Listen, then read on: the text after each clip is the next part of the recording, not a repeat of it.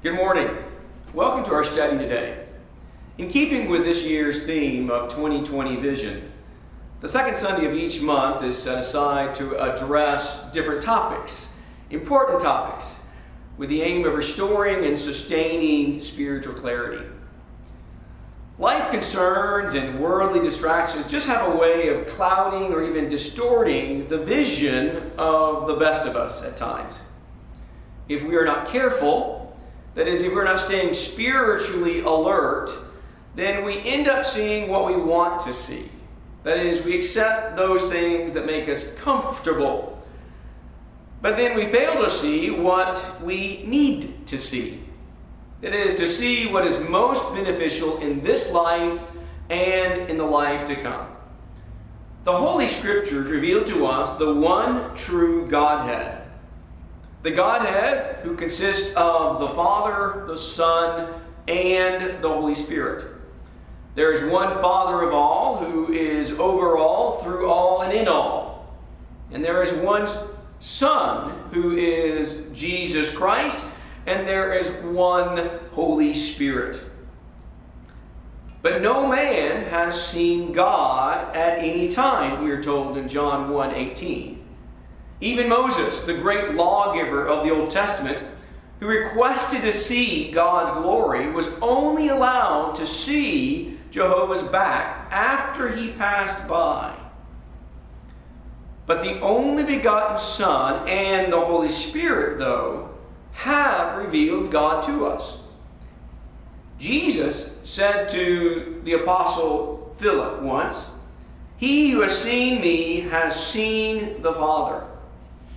On that same occasion, that evening, in that upper room, Jesus went on to talk to his apostles about the coming of the Holy Spirit and referred to the Spirit as the Comforter, the Helper, another one of like nature who would aid or come to their side. And so therefore, the Holy Spirit is described here as the divine helper to help us see God's wisdom. In 1 Corinthians chapter 2, if you will, turn your New Testaments there. In 1 Corinthians chapter 2, we're going to read a few verses and take note of the fact that the Holy Spirit is the one who knows the mind of God. I'm going to read verses 9 through 11 of the second chapter of Paul's first epistle to the Corinthians. In verse 9 he begins by saying, "Just as it is written, things which eyes has not seen and ears have not heard, and which have not entered the heart of man, all that God has prepared for those who love him. For to us God revealed them through the Spirit. For the Spirit searches all things, even the depths of God. For who among men knows the thoughts of a man except the spirit of the man which is in him? Even so, the thoughts of God no one knows except the Spirit of God." Without the Holy Spirit and the work that he has done, we could not know God as fully as we can know him now. The psalmist in Psalm 139 says, "How precious also are your thoughts to me, O God!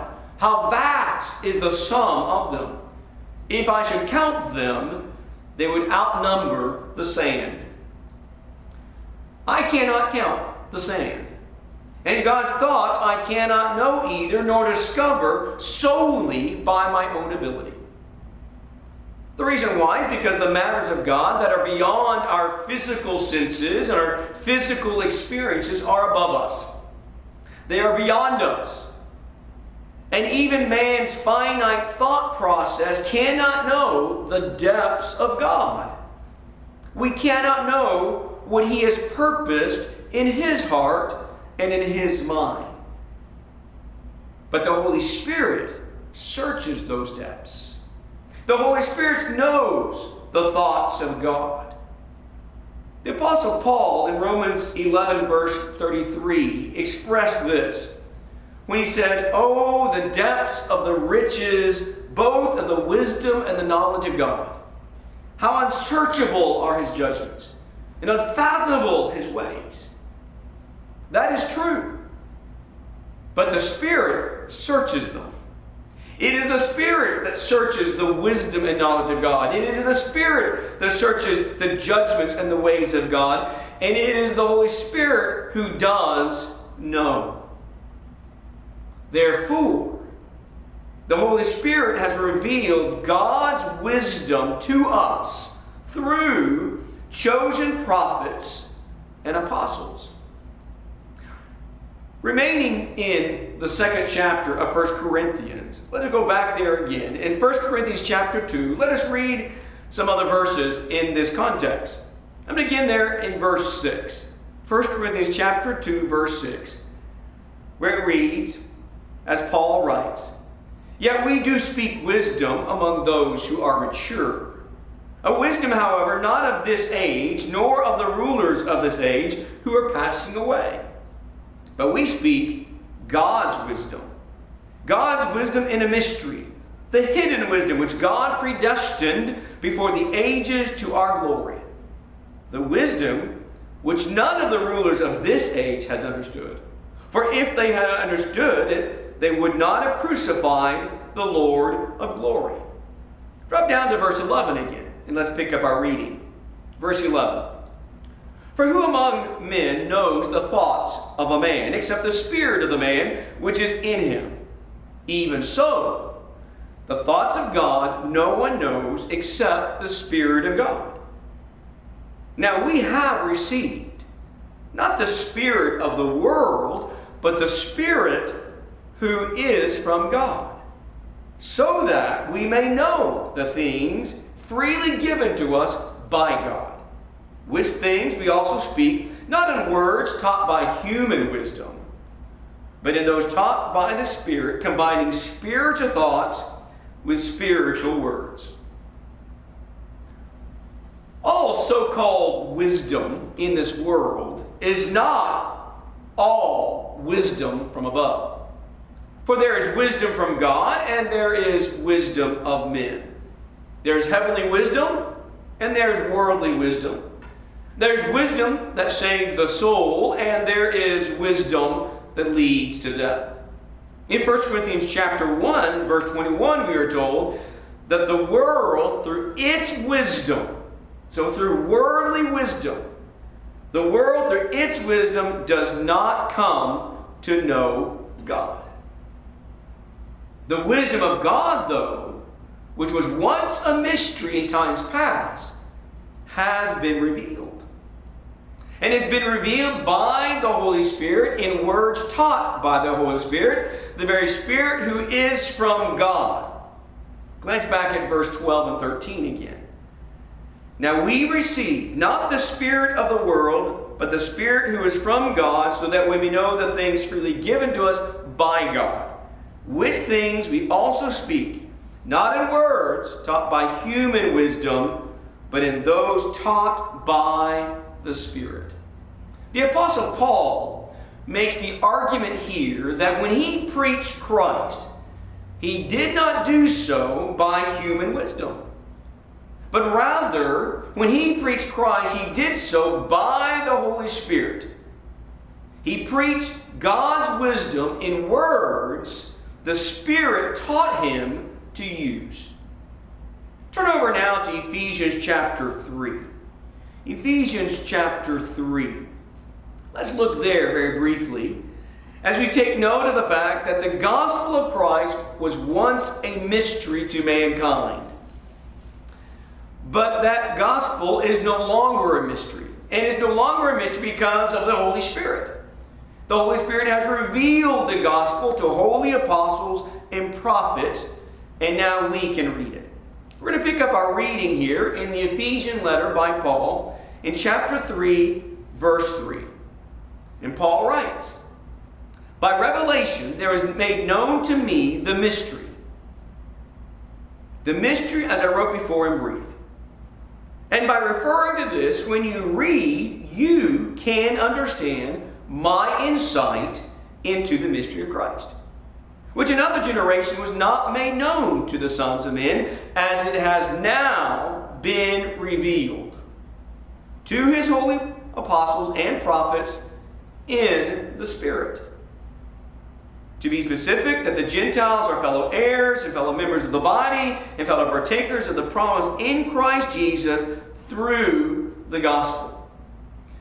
Because of the Spirit's work of revelation, because of the coming of the Comforter, the Helper, upon apostle and prophets, we now, through the gospel, can become fellow heirs of all spiritual blessings.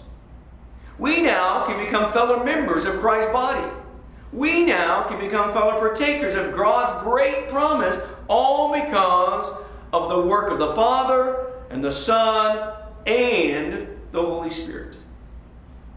This spiritual help, which the Holy Spirit has provided through God-breathed words, is exactly what Jesus promised to his apostles back in the Gospel of John when he was talking to them in that upper room about the coming of the Helper, the coming of the Comforter who would come upon them. In John chapter 14, John 14, verse 26, take note of what Jesus says to them about the Holy Spirit. He says, the Helper, or the Comforter, the Holy Spirit, whom the Father will send in my name, he will teach you all things and bring to your remembrance all that I said to you. So here's Jesus promising the apostle that the Helper is going to teach them all things and bring to their remembrance everything that Jesus had told them. In the same conversation, you turn over to the 15th chapter, Jesus is continuing to talk to them about things to come, things that are going to happen, and take note again in verse 26 in the 15th chapter. And he comes back to the subject of the Holy Spirit. And he says, when the Helper comes, whom I will send to you from the Father, that is the Spirit of truth, who proceeds from the Father, he will testify about me. And then one more example to illustrate that what the Spirit has done is exactly what Jesus said he was going to do. In the 16th chapter of the Gospel of John, down in verse 13, so you're still on the same evening, in the same room, with the same group of men. And he goes on to say, when he, the Spirit of truth, comes, he will guide you into all truth. He will guide you into all the truth, for he will not speak on his own initiative, but whatever he hears, he will speak, and he will disclose to you what is to come. So here's what Jesus says. The Helper, the Holy Spirit, is going to teach you all things. He's going to help you remember all things. He's going to testify you about me, and he's going to guide you into all the truth according to what he finds or searches or learns or knows in the mind of God. And so therefore, in the Scriptures, the Holy Spirit reveals both the will and the wisdom of God for teaching, for reproof, for correction, for training in righteousness, so that the man of God may be complete, equipped for every good work. 2 Timothy 3, 16 and 17. When we choose, therefore, when we choose to be led by the Spirit, that is, to heed to what he has revealed in the Word of God, then the fruit of the Spirit will be evident in our conduct. Turn over to Galatians chapter 5 now. Galatians chapter 5. And let's read a few verses in this context. We're going to pick up here in the 16th verse of Galatians 5 as Paul writes to the churches of Galatia. And he says to them, but I say, walk by the Spirit. Walk by the Spirit, and you will not carry out the desire of the flesh. For the flesh sets its desire against the Spirit, and the Spirit against the flesh, for these things are in opposition to one another, so that you may not do the things that you please. Now we're going to jump over a few verses now, and we're going to pick up our reading in the 22nd verse, verse 22. as Paul continues to write, by the direction of the Holy Spirit, he says, but the fruit of the Spirit is love, joy, peace, patience, kindness, goodness, faithfulness, gentleness, self-control. Against such things there is no law. Now those who belong to Christ Jesus have crucified the flesh with its passions and its desires. What others see in us, that is, how we talk and how we act, show who or show what is influencing us. And so the questions are, is the Spirit at work in us, or is it the ungodly world at work in us through sinful deeds of the flesh? Now each individual chooses whom he will hear. Each individual chooses whom he will follow. Each person chooses what he will seek and pursue, and his choices are going to reflect in his attitude and in his behavior. And so when we heed the revelation of the Holy Spirit, who is the Spirit of truth, who has revealed the word of truth from God, when we heed the Spirit, when we heed his words, then what will be produced, what our harvest will show, is the fruit of the Spirit. So by planting what the Holy Spirit has revealed from God, godly character will be produced in us.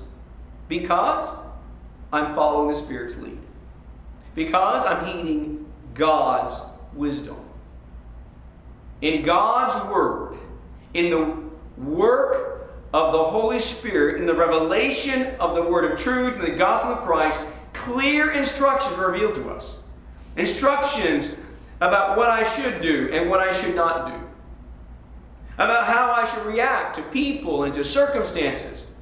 And even about what my outlook throughout life ought to be. All of that is clearly revealed in the Scriptures, which is the work of the Holy Spirit, revealing to us the mind of God, the will of God, the wisdom of God. James 3, verse 17 and 18 says this: the wisdom from above is first pure, then peaceable, gentle, reasonable, full of mercy and good fruits, unwavering, without hypocrisy. And the seed whose fruit is righteousness is sown in peace by those who make peace. That sounds a lot like Galatians chapter 5 and the fruit of the Spirit. Why? Because that's God's wisdom. That's the kind of wisdom that's from above, and that's not the wisdom of this world. That is not human wisdom. And the Spirit is the divine helper who helps us see and understand and know God's wisdom.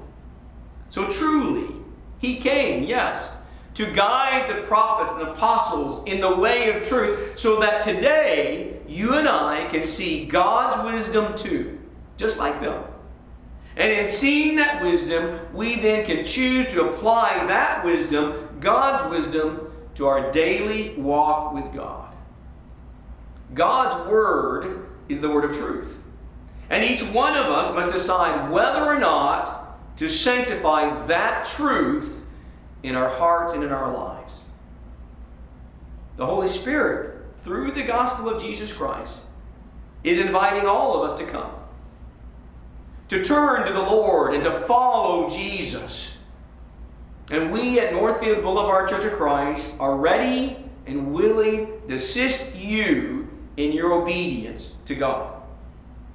I want to end with a question, and that is, have you called on the name of the Lord to be saved as Jesus has commanded? Thank you for listening. Have a blessed day.